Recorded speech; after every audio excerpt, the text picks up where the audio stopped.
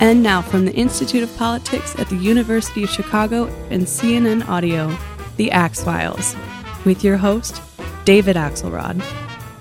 I sat down last week with Congressman Pete Aguilar of California, the chairman of the Democratic House Caucus, and as such, the highest-ranking Hispanic member of the U.S. House. We talked about his own story, which is quite a great American story, and about the gridlock that has enveloped Congress as crises mount over the budget, over the border, and over funding for Ukraine and Israel. We recorded this conversation in front of a live audience at the Cronkite School of Journalism and Mass Communications at Arizona State University. Pete Aguilar, it's great to see you here at Arizona State. Here, not just for this conversation, but to see your beloved Dodgers. So welcome to spring training.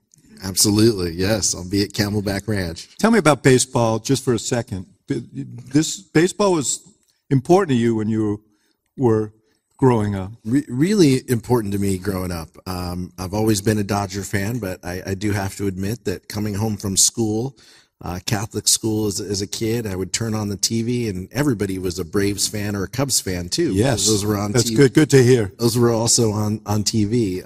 But my parents were not into sports, but my brother and I were, and they didn't know what to do with us. And so they just kept putting us in sports, and we loved baseball. And so my brother and I played a lot of baseball growing up. And I read somewhere you said your parents split up when you were in high school, and you said sports kind of got you through. Yeah, I think that's really fair to say. My parents separated and then divorced when I was in high school. My brother played a huge role in my life. My parents were both, around, but it's a tough time in a household. And I played football and baseball, and the idea of going from school into sports, being able to kind of lose myself, in that for a few hours. Really meant a lot. And then I got cut from my high school baseball team, so then I learned how to play golf. So I still was out of the house. I had, as a guest in a podcast that went up today, actually, former Senator Bill Bradley, who you know, who not only was a Rhodes Scholar at Princeton and a United States Senator, but also is in the Basketball Hall of Fame. And I asked him about where he learned his greatest leadership lessons, and he said the 10 years that he was playing in the NBA and the camaraderie with teammates and so on. Did you find that? Did you learn from your sport? I am no Bill Bradley, not a Rhodes Scholar, not a Hall of Fame athlete, but the lessons that sports teaches you in general, teamwork, the importance of working together, especially, baseball and football, big team sports. That was incredibly helpful to me, but also just patience and poise, discipline, hard work, that you generally win the games before you even have them, based on your effort and your work and your preparation. All of those pieces were just so helpful to me, such important life lessons, and something that I take over to this job as well. Let me talk to you about your family and your family history. Fourth generation Hispanic American. I read a touching story about your grandfather, who was a Korean War veteran, and lost his sight over time, and yet ran the cafeteria in one of the government buildings in San Bernardino County. Yeah, it was really just such a formative. I mean, he was the person in my life. My parents were amazing, but I hung out with my grandparents a lot. The lessons that they taught us every weekend, large Latino family, we all lived in the same city. So we all, the only question every weekend was, whose house are we going to be at? Is it going to be my uncles, my aunts, my grandparents? Are we hosting? And my grandfather just taught us so many lessons about hard work. And as a kid, he was blind and he worked, and I didn't think anything of it. But the adversity that he had, Korean War, then he worked for the railroad, and then he lost his eyesight through a disease. And his life could have went in a number of directions. And my dad was a teenager at the time when my grandfather completely lost his sight. My grandmother and a friend of his turned him on to a small government program through the Department of Rehabilitation. It's a small program called the Randolph-Shepard Act that still exists to this day to give individuals, legally blind individuals, a preference to be owner-operators. On the East Coast, this tends to be like rest stops and things. And on the West Coast, it has kind of tended to be, military commissaries, courthouse cafeterias, which my grandfather ran. It was my first job as a kid, 13 years old, 14 years old, working for him over the summers and the holidays, whenever we didn't have school, bussing tables. It was a single cash register. And people would come up to him, and he would ask people two questions. What do you have and what are you giving me? and people say, Manuel, number one, enchiladas, beans and rice, and a Diet Coke, and a 10. And he would make change.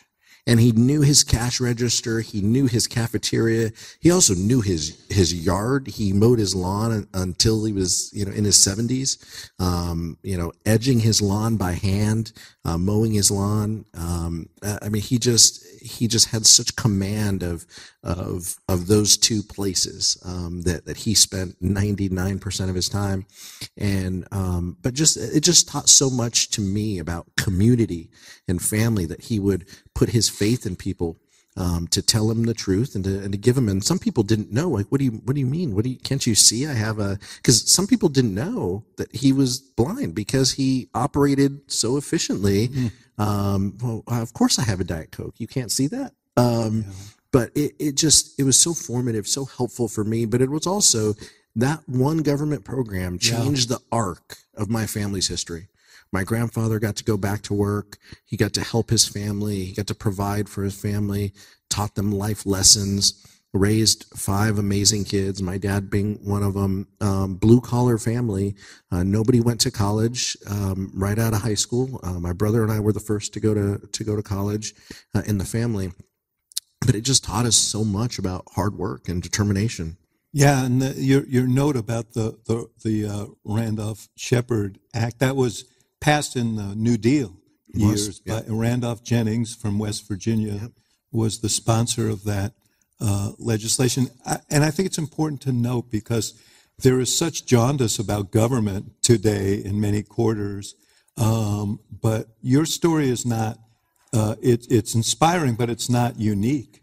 And you, in fact, you were educated with Pell Grants. Yeah, I was a Pell Grant kid. A lot of people here on the ASU campus received Pell Grants. That program, helped me. But it is these things that you highlight, David, that these are real government programs. These are real things that help people succeed and help give people a hand up. And it's so important that we just don't lose sight of this kind of big G government when we talk about things, because there are so many impactful programs. But I'll tell you, my staff and my office probably know more about the Randolph-Shepard Act than a lot of members as a result of this. We take a lot of pride and ownership behind it. I want to see it succeed. So let me talk to you about your folks. Your father worked for a utility company for, I think, 37 years. Or I read somewhere that you said that they did not want you to learn Spanish. Why was that? Yeah, there was so much at the time my parents went to high school. There was so much discrimination, and if you spoke Spanish, you hung out over there, and so they raised us to be assimilated. They raised us that we were absolutely going to college. They didn't know where. They didn't really know what that meant, by the way, either. But that we were going to college, that we were going to do well, but they didn't want us held down by anything. And, they would make a different decision now, probably. But and how are you raising your kid? Well, my kids are in Spanish, but they're in high school. They're high school boys, David. So this is, So raising is a advised term. Yes, it's a very loose term. Yes. But we're trying. But for them, it was a difficult, decision. But they would almost, keep us away from Spanish in the house. They would speak Spanish to each other. My grandparents would speak Spanish to them, but they didn't want the grandkids to speak as much Spanish growing up. Let me ask you a question, because we in the punditocracy, we talk about the Hispanic vote as if it is a monolithic kind of vote and a monolithic community. that is really far from the reality. Talk a little bit about that. It truly is, and we know this. We know this in data, but we just know this anecdotally, and Arizona teaches us a lot of these lessons too. You can't talk to the Latino community in Phoenix the same way that you talk to the Latino community in the Rio Grande Valley in South Texas or in South Florida or in Southern California even. They are just very different communities, but even then, the difference between first-generation Latinos versus third- and fourth-generation Latinos is very different as well. And so from the political punditocracy, side, it's just so different. And I agree. I mean, we're not a monolith, but it is almost, it's very regional. And I think people who make mistakes, including, at times, presidential campaigns, try to use one brush with the community when it has to be much more nuanced. It has to be much more specific, but it should still be aspirational. The Latino dream is the American dream. Better quality of life for our kids, better education, clean air, clean water, upward mobility. That's what we all care about. But there is some nuance that just sometimes is lost on people. Well, you say mistakes are made by presidential candidates. One of them has been that immigration, that the entire, every Latino voter in the country has the same view on immigration and border issues and so on. I mean, we're learning that is certainly not the case. And my guess is that a fourth generation Hispanic American might have a different view than a new American. I think that's right, but I see this too. There's 42 members of the Congressional Hispanic Caucus. Each of us has our own family story and history as well, and each of us approaches this issue differently. We all feel passionate about this, and there is some differing viewpoints at times, but our compassion and our humanity is really the kind of guiding point when it comes to our democratic values. We debate, we discuss, we disagree, but ultimately we want a system that works. And I think the frustration that people see today at the border, and we should acknowledge that it is a broken system, and it is in part broken because Congress for over 30 years has not done anything about it. We have not put a pathway to citizenship for Dreamers, which should be the easiest. Issue you've been working on. An issue that I feel passionate about and have been working on in a bipartisan way for years. But if we can't do that, which should be the simplest thing that probably 85% of the country agrees in, how can we be expected to do big things? And so it's a frustration point, but it's something that is, so important. And I fundamentally believe that, executive action is just not the solution on this. Congress needs to do the hard work and the big things. You raised this because in the last few weeks, President was a party to negotiations between Republicans and Democrats in the Senate and an independent senator from the state of Arizona, and agreed to a very, very stringent border security bill to deal with the crisis at the border. And then Donald Trump got involved and didn't want Republicans agreeing to it because he said he wanted the issue would be a lifeline for Democrats and so on. And so Republicans backed out of the bill. Now, as of today, as we sit here, there's a sense that, have you talked to the president about his plans? I mean, do you know what his plans are? I haven't talked to the president. But he said, apparently his plan is to, through executive action, to use a law that Trump used, that the courts threw out, to essentially deprive immigrants who come here illegally of the right to asylum. What is your feeling about it?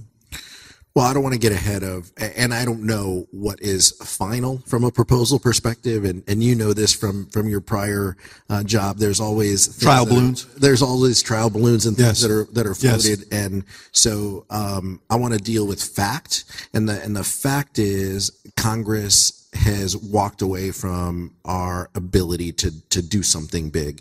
The Senate had a bipartisan solution. It was not perfect. I had concerns about aspects of the proposal. I'm happy to go chapter and verse with you on, but it was a bipartisan solution that had 60 votes in the Senate, and that is how we pass laws. And so, but Speaker Johnson said pretty early on that he did not want to give any oxygen, to this. He did not want this to succeed. And then President Trump weighed in, and that's it. Donald Trump's grip on the Republican Party is so strong, it will prevent anything positive from. Would you have voted for that bill? I think Democratic leadership would have needed to have a lot of discussions about this. Look, as chair of the Democratic caucus, my job is also to convene everybody and to make sure that everybody is heard, make sure we all have the same information and we're operating on the same wavelength. And I would have wanted to do that with this proposal if it came from the Senate as is. I would want to make sure everybody had the right information. Ultimately, on balance, I think that it would have been something that I would have voted for, and I think that it would have had overwhelming support within the House of Representatives. I got to applaud you because you actually answered my question at the end there. I thought as you were going through the wind-up to it, speaking of baseball, I thought, I guess this is how you get to be the head of the Democratic caucus.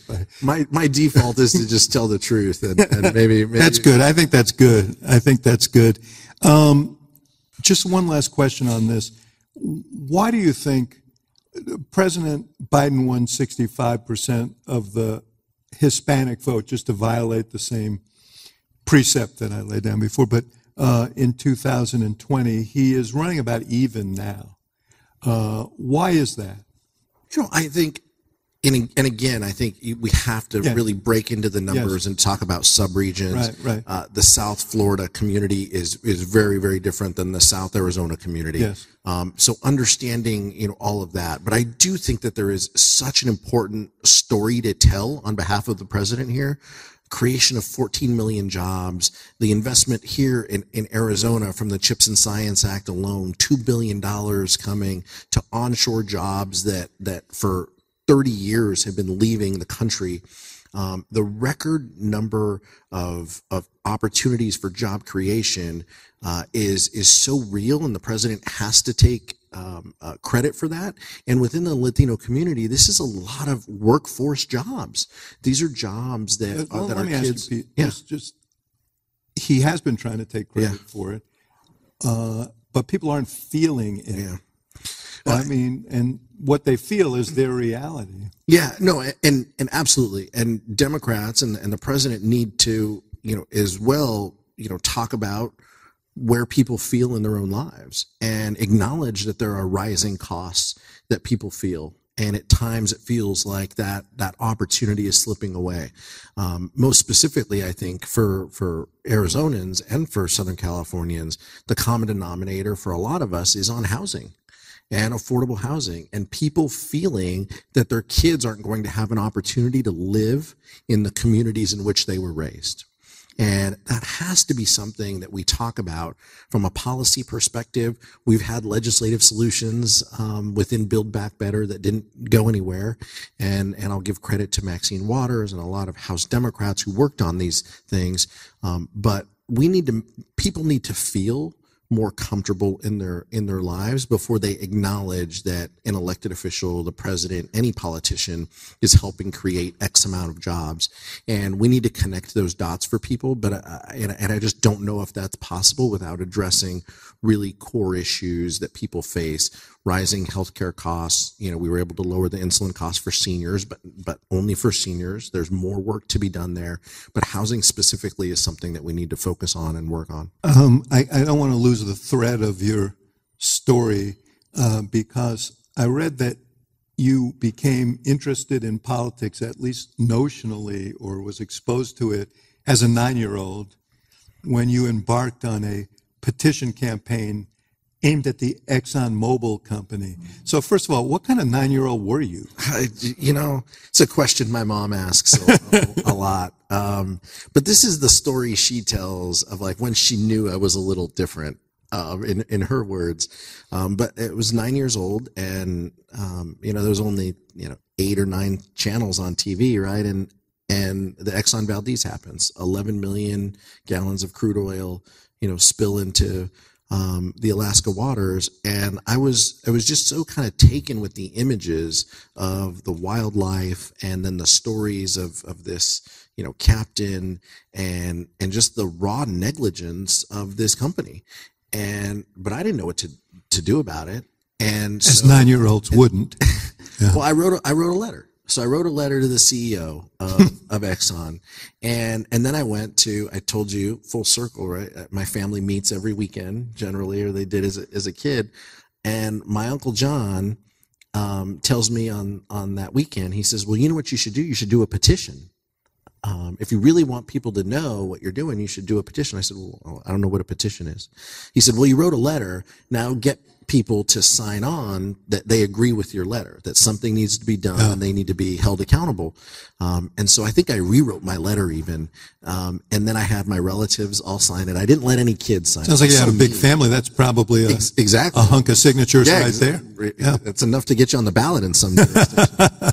And so none of the kids signed it, only aunts, uncles, and then I took it to school and I had teachers sign it, and then I went door to door in my neighborhood, and these neighbors had no idea what to do with me, right? But they knew me. I was playing baseball and riding my bike in the street, and they're like, look, you want me to sign something and not buy anything? Like, I'm in. Like, if you're not selling me any cookies or candy for Little League, then I'm in. So I ended up then my uncle said one last thing. He said, send it registered mail, so you know that they received it, right? And so it had the little postcard on it that they received it. Somebody signed for it at some point in a to be put in the PO box or something. I never got a response. Sounds like your uncle could have been a pretty fair organizer. He was, and he's a great human being. But it was important and formative for me because, I wanted to take action. I wanted to make the world a better place. I saw something that I didn't like.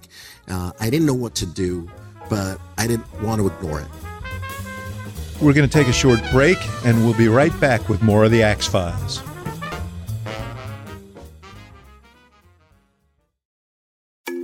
I'm Dr. Sanjay Gupta, CNN's chief medical correspondent. This week on Chasing Life, I sit down with Giles Yeo. It is a problem of our brain influencing the hunger. So hunger is a brain scenario, even though the feeling of hunger comes from your stomach. It's a very new and provocative way of thinking about a condition that impacts more than 40% of Americans. But the thing is, this approach could have big consequences for the way that we treat obesity. Listen to Chasing Life, wherever you get your podcasts.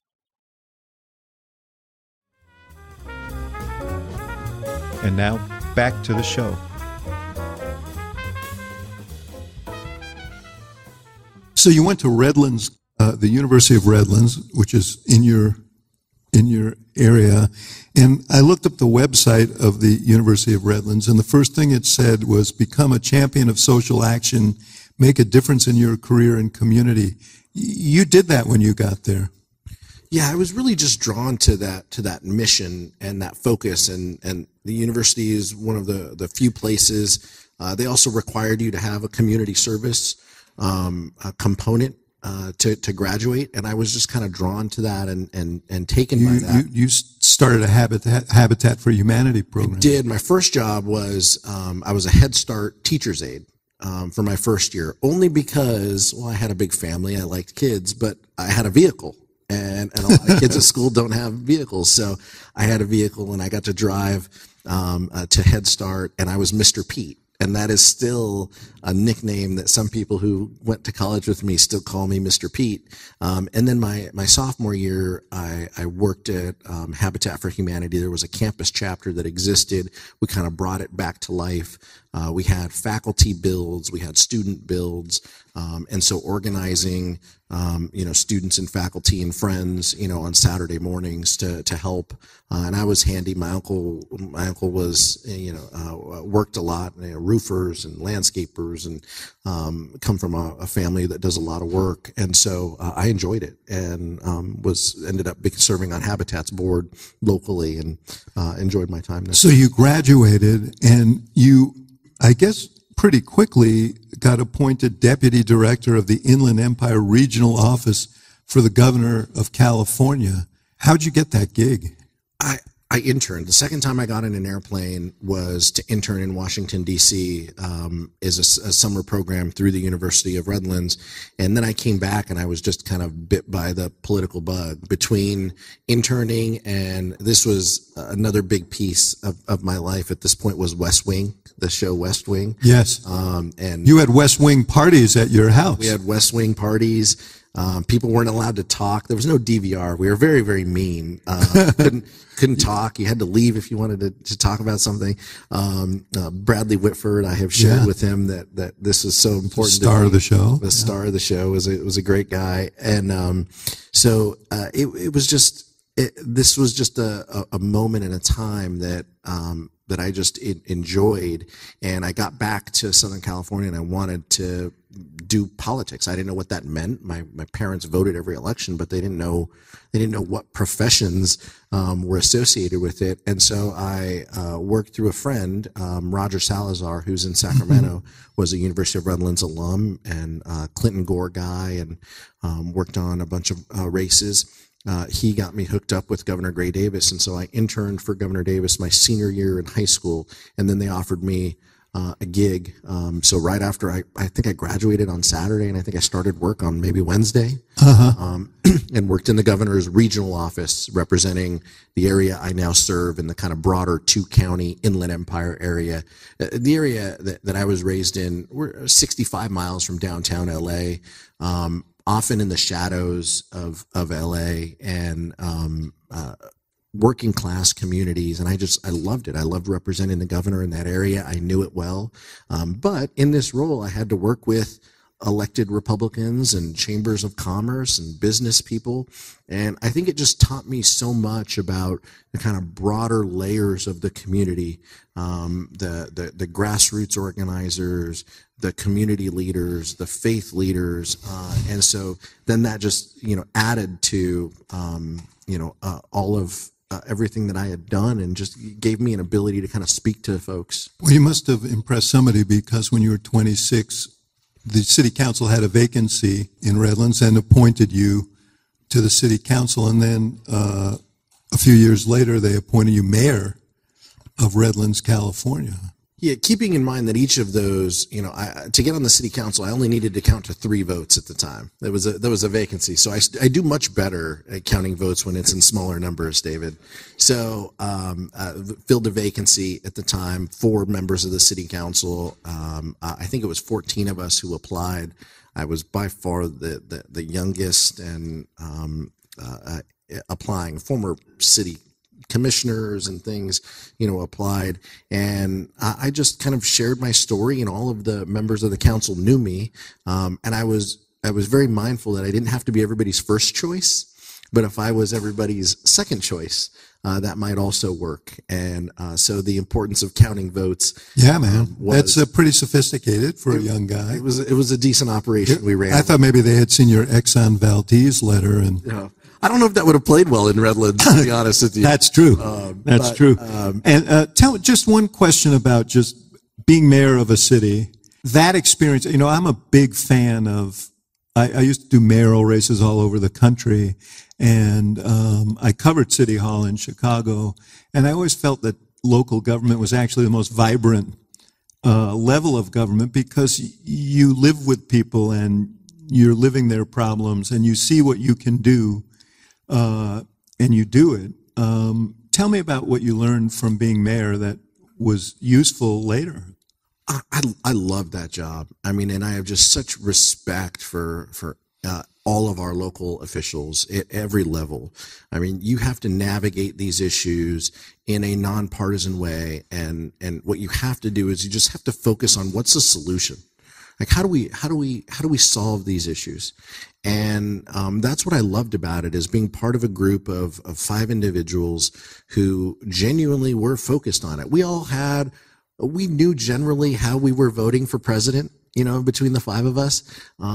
And that's fine. We set that aside, and it was like, how do we reinvest in infrastructure?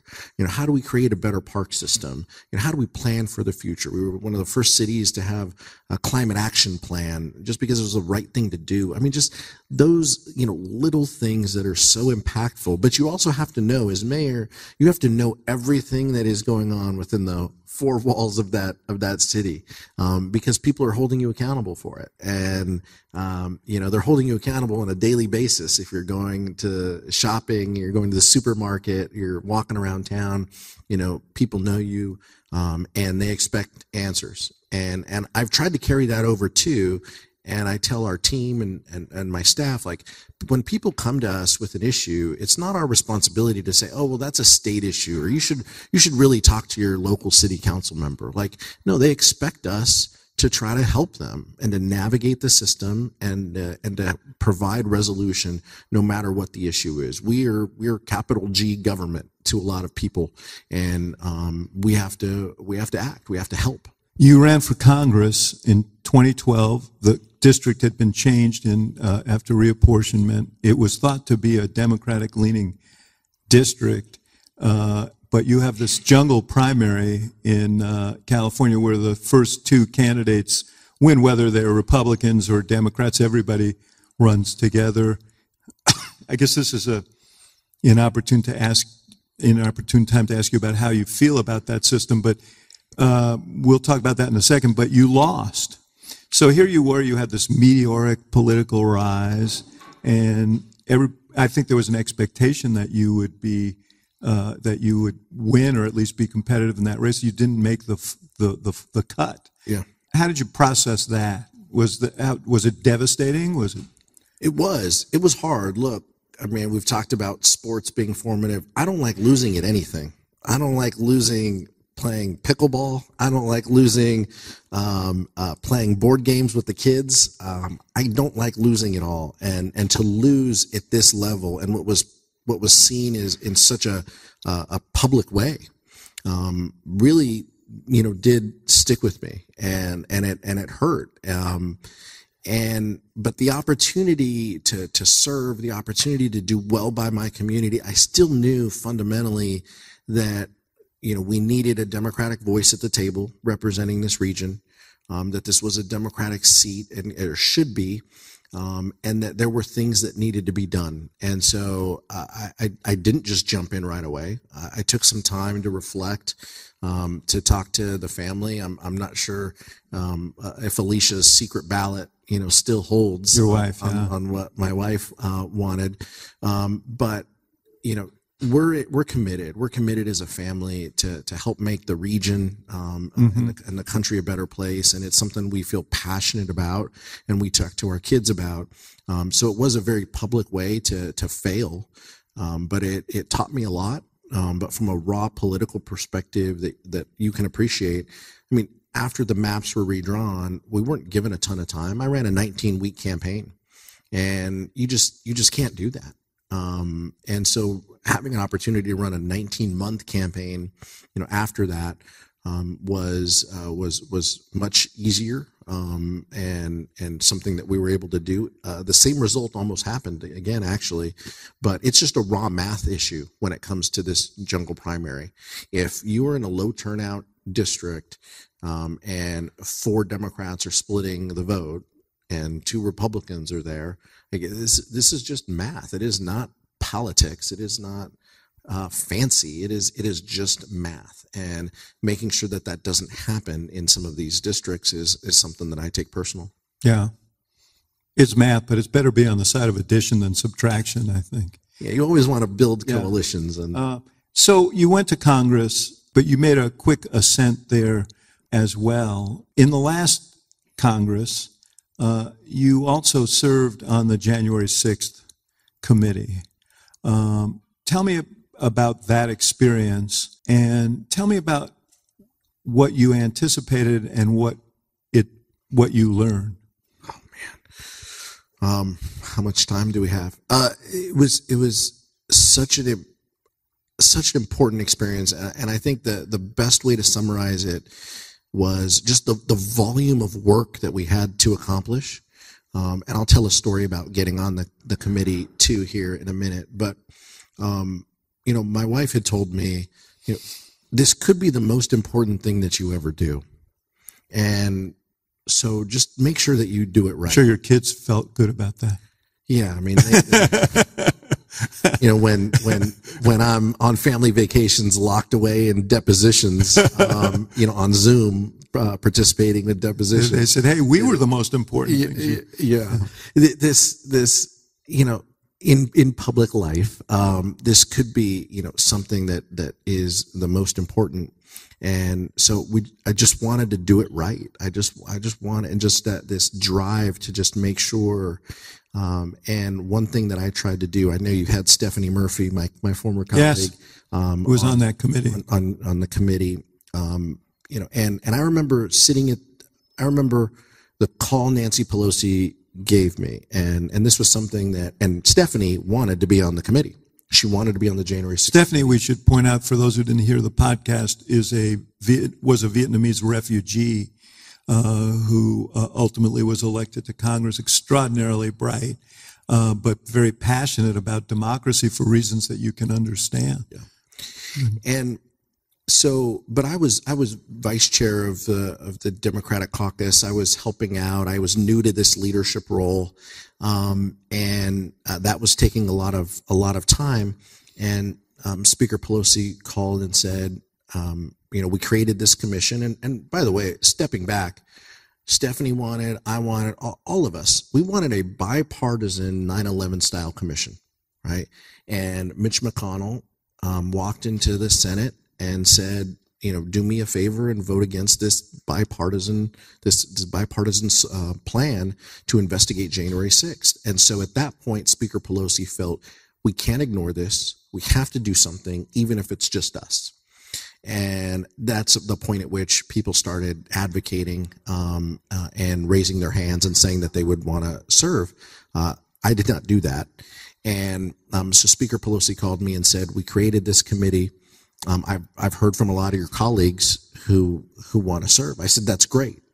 Democratic caucus is full of amazing people, and we will find great folks to serve on this committee. And she says, why haven't I heard from you? And I said, well, Speaker. She has the gift of directness, doesn't she? I think you know that as well. Yes, yes. And I said, well, I don't know. I just, due to this leadership role, I don't know if I want that. And I don't know if I want to deal with the death threats and, with the young family. Yeah. And which is a sad commentary. It is. And so she paused and she said, okay, but you'll do it, right? And I said, yes, Madam Speaker, I'll do it. And she said, this was at 10:30 at night. And she said, okay, be in my office at 9:00 tomorrow. We have a 10 a.m. Press conference where I'm announcing that you're on the committee. And she said, and you can't tell anyone. I said, can I tell my wife? Can I tell Alicia? And she paused and she says, yeah, you can tell Alicia. I said, I feel this kind of impacts her. Steve Israel, who served in Congress for 16 years, said of Pelosi, when you go to Nancy's office, there are two things you notice. There's always chocolates on the table and a baseball bat in the corner. And she's perfectly willing to use either. It's true. She will use whatever she needs to. The importance of the committee, though, in investigating and finding out what happened on January 6th, not just to protect democracy, but to tell the full and complete story. And I thought that Chairman Benny Thompson and Vice Chair Liz Cheney, we spent so much time together. But as we told that story, one of the things I suggested at the beginning was 30% of the country is going to love what we do, no matter what it comes out as. And 30% of the country isn't going to believe it. And it's how we speak to that 40% during these hearings that is going to matter, because some people are only going to watch 5 minutes and some people are going to watch one hearing, but they're not going to watch any others. And so, I thought that the committee just did such a good job in conveying the information that we received from the depositions in such a digestible way, that it was a tribute to the professionalism of the committee staff. Could you have done it if it was a bipartisan? I mean, obviously you had two Republicans on there, but they were Republicans who were willing to do it because they shared your view of fact finding here. But if it had been a bipartisan committee, would it have been as effective? If it would have been a bipartisan committee, yeah. Yeah, no, I think the bipartisan side of it gave us. No, I understand, but I'm saying had McCarthy named members to the committee, because wouldn't their role have been to contest? It would have taken on a different feel, and so it was kind of a unique thing. It was unique. It was there aren't, and you've been around these congressional hearings, David. Usually, right, every member gets 5 minutes to ask their questions, right? And some people make it, newsworthy, and whether that's with whiteboards or with speeches, right? They find a way to communicate in a crisp and effective way in 5 minutes, and that is a skill. But what we stepped back and said as a committee, what's most effective? Is that structure work? And do we have to do that structure? And what we decided was, look, we can do it any way we want. And so Benny Thompson basically assigned each member a hearing, and that was your hearing. You were responsible for the content of that hearing, the flow of that hearing, the questions of that hearing, and the witnesses. And so we had these themes, and my hearing was fake elector. Well, the fake electors was one of the themes that was so impactful. The Georgia pressure campaigns, all of these pieces. I thought that was yours. What was yours? Mine was Pence. Mine was Pence. Yes. Mine was Mike Pence, and that's when we ran the footage, and a staffer on the committee who works for me now, found out the mob was 40 feet from Mike Pence, and we didn't at that time we didn't know that until we looked at the video, until we talked to them and the testimony and Mike Pence's team, and just how clearly and crisply we talked about that, and we put that in terms that people could understand, and how Mike Pence started his day leading a prayer circle with his senior staff, and he ended his day getting, the Bible verse, from his team that, you run the race and you served, and just everything that in between that, was his day of pressure, and that the former president put on him, to shame him, to try to violate the Constitution, was just so striking. We're going to take a short break, and we'll be right back with more of the Axe Files.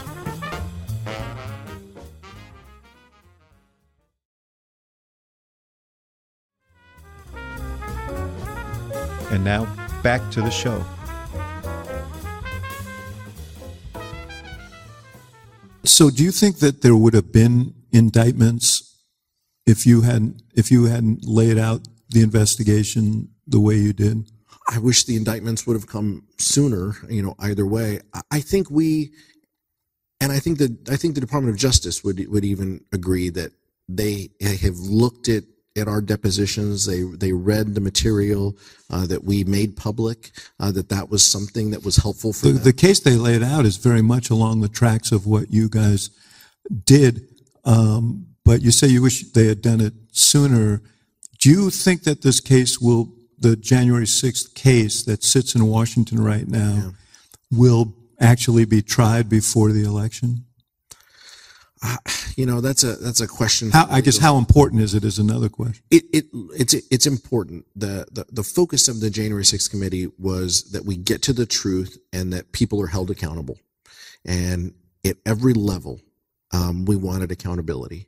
And through our work, we found that the president was ultimately responsible and a key player in this pressure campaign, and deserves a measure of accountability. That's what I'm focused on. That's what I want.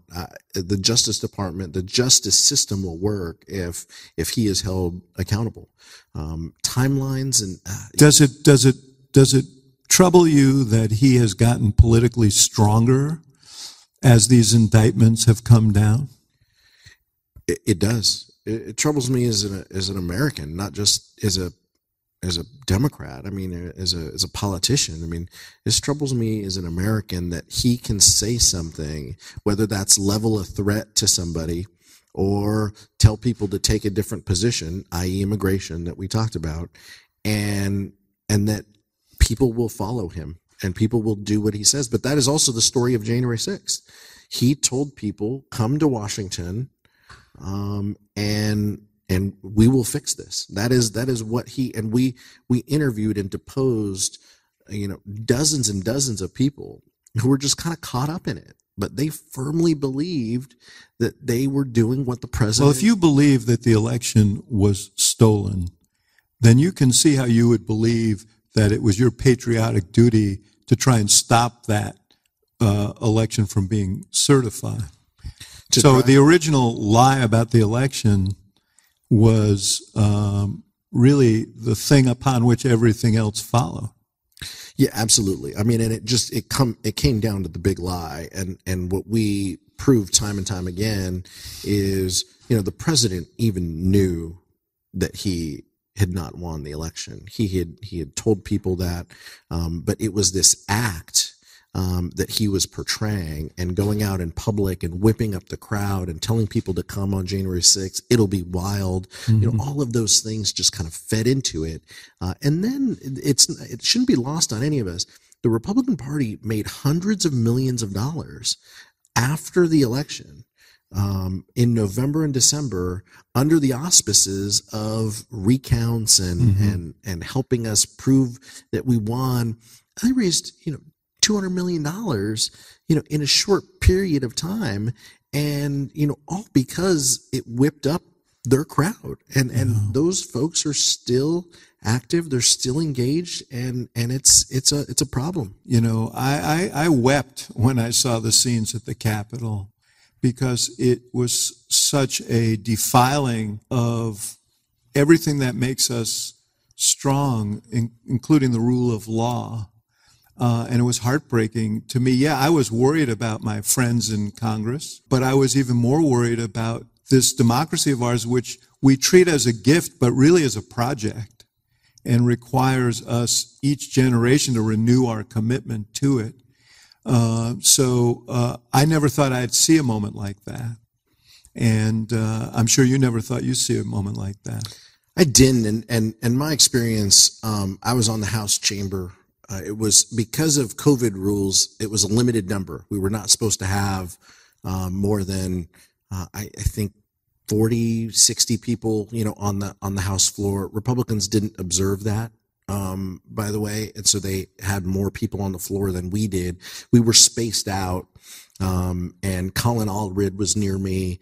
And Sean Patrick Maloney was behind him. I was behind Jamie Raskin, right on the aisle, like when they introduced the president for the State of the Union, like that aisle. I was like right there, third row. And the interesting thing in the lead up to this, Zoe Lofgren had asked the question in her role as House administration that oversees the Capitol Police. And I remember specifically being on a conference call where she had asked the police chief, we've heard these things. What do you say? And their comment was every eventuality had been thought through. And it made me feel comfortable, because look, I believe law enforcement. If they tell you that you're going to be safe and that things have been thought through, then I default to that. And so we get there. You should have gone to law school, because then you question everything. Every eventuality has been gone through. They didn't say every eventuality has been gone through, and we're prepared for it. Yeah. And so I'm on the House floor, and all we have really is Twitter. But even not every member is kind of scrolling through this. We didn't know, to be honest with you, 80%, a large percentage of people on the House floor had no idea what was going on outside, because we got to work early. We showed up. It's this exercise. We knew there were going to be some challenges. We knew Republicans were going to challenge the count. We're prepared. We're figuring out who's going to speak and all of those pieces. But we got there at 11 o'clock on the House floor, and this is hours later that the mob had come, and I remember kind of texting friends and people texting, "Are you okay?" And I said, "No, this is," and I thought everything's fine. And then I remember showing Colin Allred the tweet that said, "Protesters are in the building," and I in my mind I felt that this was like someone running onto a baseball field. Someone's going to break in, they're going to get tackled by 12 people, and then it's over. And we just didn't know until we started hearing sounds in the hallway, and until the sergeant at arms came over and said, "We're suspending these operations." Then the chaplain came and did a prayer, and I'm like, where am I at? And what is going on here? And then I keep a little red book with me at times and scribble some notes, and I didn't write much. I wish I wrote more that day, but at the time I wrote, at 2:37 p.m., I wrote, "I'm a little scared." And, to me, that was just like, I didn't know what was going to happen. And then you hear banging on the door. And then at that point, we were escorted out. And I didn't have the toughest day. The people who had the toughest time, aside from our brave law enforcement officials, were the members in the gallery. So that gallery group, because of COVID restrictions, as I told you, members were told, if you want to watch and you're not invited to be on the floor, go to the gallery. And at one point, Mitt Romney was up in the gallery and, the joint proceeding. But the members, it was all Democratic members who stuck in there, and they got trapped, basically. They spent 8 minutes. They got evacuated 8 minutes later than we did. It was a long 8 minutes. That's when Ashley Babbitt was shot. That's when protesters were running around. I mean, it was real, and a lot of those members have talked about that experience and sought help, and they are brave for making that piece public. But it was a tough. Did you hear from your wife during this period? I did, and she tried not to. She was watching it on TV, and she was trying not to alarm me. East Coast, West Coast, so it was still a little earlier. But she woke up the kids and this teenage boys again. I'm sorry, they're sleeping in at 10 a.m. And she woke them up and said, like, something's happening at the Capitol. You need to know about this. Like, I'm texting your dad. We're okay. And then it was later in the afternoon. Another member had said, like, I don't know if we're all safe. And members with good relationships back home with their law enforcement I texted my police chief and said, can you give me a little bit of help? And so they put a cop car at my door, in my home, just to make sure, because we didn't know what was happening. We didn't know, is this a coordinated attempt? Is this not? And at that point, the leadership had been whisked away. And basically our conference and caucus was being led. We were in one big room in the Longworth building, and it was Hakeem Jeffries and Liz Cheney, who were the chairs of their conferences. The highest ranking members, this is a distinction Hakeem talks about. He was the highest ranking member without a detail, because once you have the detail, they take you to safety. They have to. But that was our experience and story. You have that job now. I have that job now. Yeah. You talk about the Trump's sort of ability to brand and sell his story. He's now very much in control of events in Washington. Over the past few weeks, not only has the immigration bill been stalled, but you have not been able to pass aid for Ukraine. Ukraine just had to retreat for lack of ammunition. The aid to Israel has been stalled as well. When you get back on Monday, or I guess Wednesday, yeah, it's not like there's anything urgent. When you get back there, do you expect that there will be action on these fronts? The American people deserve us to take action. Right. That's a different question. It's a different question. But it's important to note the House of Representatives functions in a majority-run institution. If the Speaker does not want something to happen, if a majority of members do not want an outcome, they can generally stop it from happening.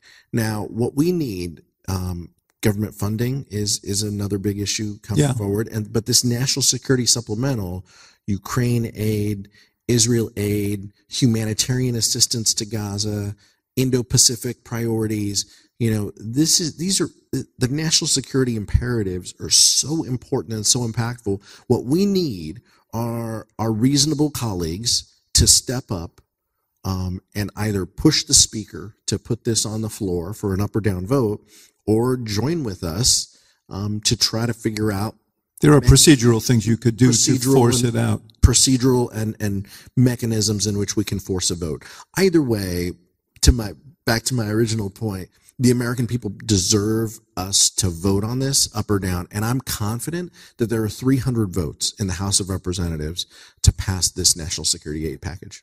The Ukrainian people have a stake in this as well. Absolutely. And, what sometimes isn't connected to why the Republican Party, why House Republicans and Donald Trump are so soft on Putin, I just don't understand. But it is true.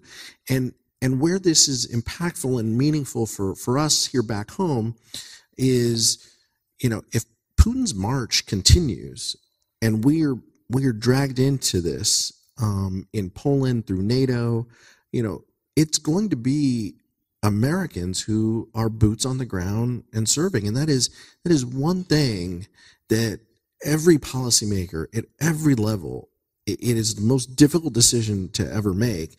And we want to prevent that from happening. And supporting Ukraine in their fight for democracy here helps ensure that doesn't happen.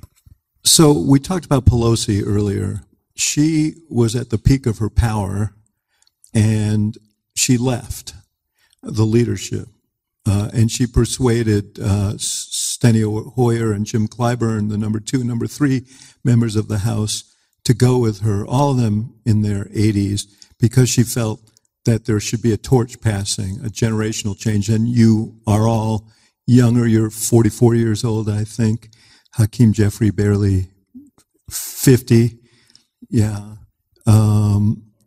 How old is Catherine Clark? I mean, she's in the... So you got the generational change. Has that been invigorating, do you think, for the caucus? All I can tell you is the Democratic caucus has just been so amazing throughout all of this. But to learn from Hakeem Jeffries and Catherine Clark and I all learned from Nancy Pelosi and Steny Hoyer. We sat at the leadership table, the broader leadership table with that group. We learned from them. We hold them up. They are the Mount Rushmore of Democratic politicians to come out of the House. So, and the Democratic caucus has just treated us so well and been so open to that, and all guided by the focus too. And I think to a person, the Democratic caucus will tell you our mission, our job, our focus is to make sure a Democrat holds the White House, but to also make sure that Hakeem Jeffries becomes Speaker of the House next year. I presume it is. The social media model is predicated on playing to our sense of grievance, of difference, of anger, of outrage, and drives us into silos in which the information we get is often filtered information that affirms our point of view, and everybody outside the silo is treated as as an enemy. And that has seized our politics in a way that I think is really unhealthy, and it's something that we have to defeat. Is the House of Representatives governable right now? And how much has this kind of social media ethos of, you're on the blue team, the red team, so on, seized control to make cooperation much more difficult? Well, I think it's a great question, and I don't know if I can answer this with that like Walter Cronkite 82 font right above me without also mentioning that there aren't people like Mr. Cronkite. There aren't folks outside of course David Axelrod on CNN. Thank you. Who are those individuals who are looked at and revered and respected on both sides of the aisle, where the American public says, I believe that person. And so that's why I would tell you the work that you're doing here, the work the journalism school is doing here to kind of give you that grounding and focus to be truth tellers, and to do it in a fair and honest way, is so important and so impactful. We need those people in order for our system to work. We have to have those storytellers and truth tellers, on TV. But to David's question, it is hard. It is hard in the social media world. It is hard when there are some people in politics who would rather be Twitter famous than to pass laws and actually help people. And I don't know how you fix that.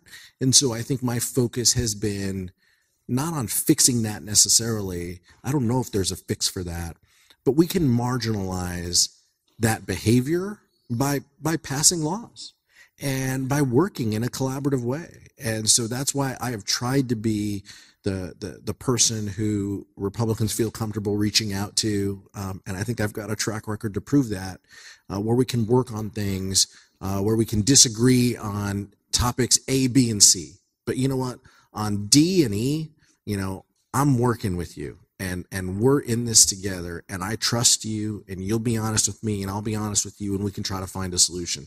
That doesn't mean that we're going to agree on all that other stuff, but it means that we can at least be collegial, and we can work on what's in front of us. And the Congress of the United States needs to do more of that. And there are serious legislators on the other side who do want to do that. But I will tell you, the number is diminishing. Yeah. Well, you see a whole bunch of them leaving Congress. Yeah. Some of your most productive and... Because Congress is a place where you want to do big things. Whether you're red team or blue team, you want to help, you want to do things. And oftentimes one of my critiques of Republicans is they are not trying to find a way to get to yes. They're just trying to find a way to mess things up, to slow things down, without actually saying no. I want to thank you, Pete Aguilar, not just for being here, but for your service and for your inspiration. Thank you. Thank you, David. Thank you. Thank you for listening to the Axe Files, brought to you by the Institute of Politics at the University of Chicago and CNN Audio. The executive producer of the show is Miriam Fender-Annenberg. The show is also produced by Saralina Berry, Jeff Fox, and Hannah Grace McDonald. And special thanks to our partners at CNN, including Steve Lichtai and Haley Thomas. For more programming from the IOP, visit politics.uchicago.edu.